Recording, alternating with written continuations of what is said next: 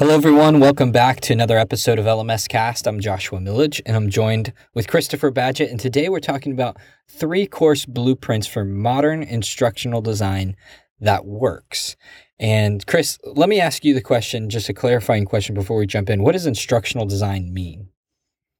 That's a good question. I think it's open to interpretation, but essentially what it is having an intentional approach to architecting a learning environment and building the structure for that, whether that's all digital or blended or flipped classroom or whatever, but just to be very intentional and put a plan together on how you want to take a learner from a certain point to a desired outcome.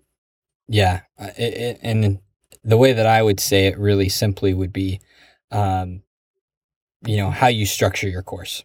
There you go. So, if I think a lot of people just structure their courses by putting a bunch of videos up and they call it a day. And there's so many other elements, like how are you going to connect them with the community? How are you going to, what length is your lessons going to be?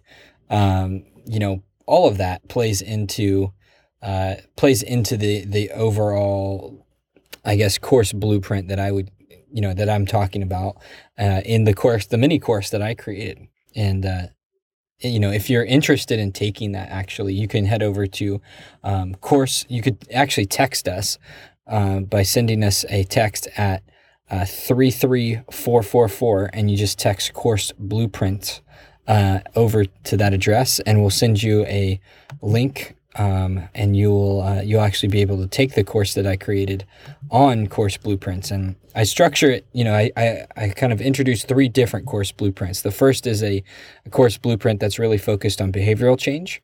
So if your teaching material lines up with any sort of, how to lose weight, how to create a morning routine, anything like that, anything that's speaking to a behavior, this is a course blueprint that's really focused on that. The other is a learn a process blueprint. So if you're teaching how to build an email list or how to SEO, YouTube videos, something that's more step-by-step, there's a specific structure for that and a blueprint for that. And then the other is a reference course. So a course that's really focused on sharing a lot of information. Usually these courses follow the trend of something that is dynamic in nature. So maybe you're teaching PHP code, maybe you're teaching how to do Facebook ads. These different types of training, it's hard to structure them because PHP, YouTube ads, like any of these things, they change almost on a week-to-week basis. So by the time that you have your course design and your structure design, it's probably irrelevant. So there's certain things you need to do to onboard people into this course structure, but then also help them find the most up-to-date information.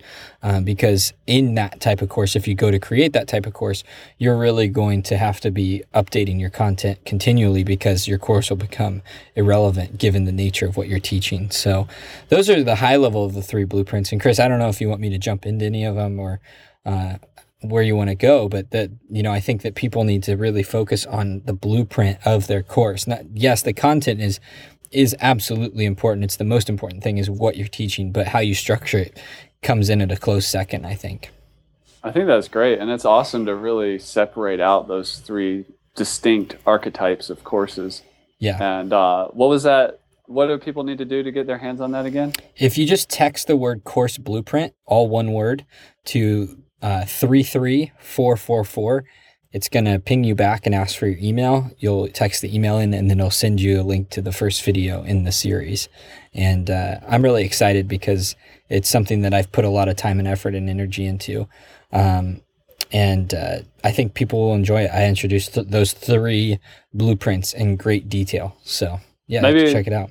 Maybe let's drop us just a tip or a spoiler from the behavior change blueprint. Like, what is one of the coolest things that you find in that particular archetype?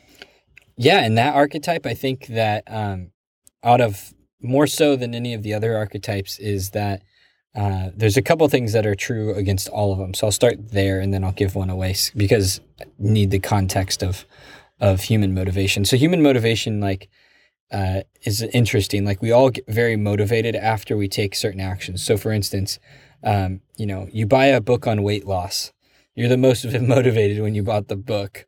But over the course of the next few days and weeks, like, did you finish the book? You know, like Right. I didn't, you know, Yeah. or same thing with a course. You bought a course on how to build an email list. You got through the introduction in lesson 1. You didn't get any farther. So this is just a common human motivation patterns. You register for a course, you make a purchase, you have a spike in engagement. And so across the board, you need to take advantage of what you tell people to do first, because the odds that they will consume that are the highest. So, you know, for me, when it comes to behavioral change, it's really setting up and continually selling the change. So Right. you had a pitch to sell them into the course.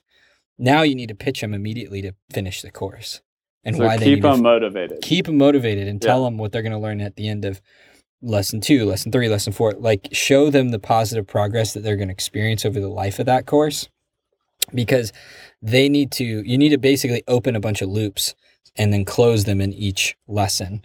And really, you can also get away with a little bit longer lesson in that window. So if your average, lesson is 10 minutes, you can get up to, an hour, 45 minutes, an hour lesson right out of the gate, because people are going to set aside the time to do that. And you can frame that for them. You can say, hey, first thing we're going to do, I need you to close everything out, and we're going to take 45 minutes together, and we're going to walk through where we're headed over the next few weeks in terms of changing the way that you think about your food for weight loss or something like that.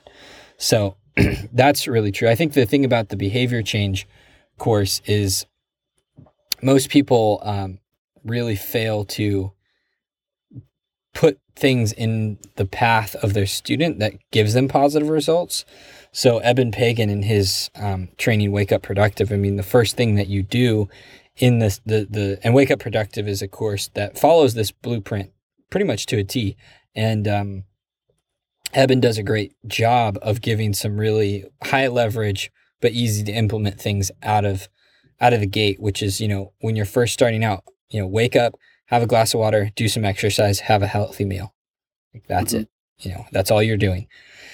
And you got to escape habit gravity. So in his presentation, he has a lot of talk around habit gravity, what that means. So you get a concept and you get to do something for a week that's really simple and easy to do. And so that's just an example. So yeah, I think that's a little teaser for everyone. But yeah, text the word course blueprint to 33444 and we'll get you connected with the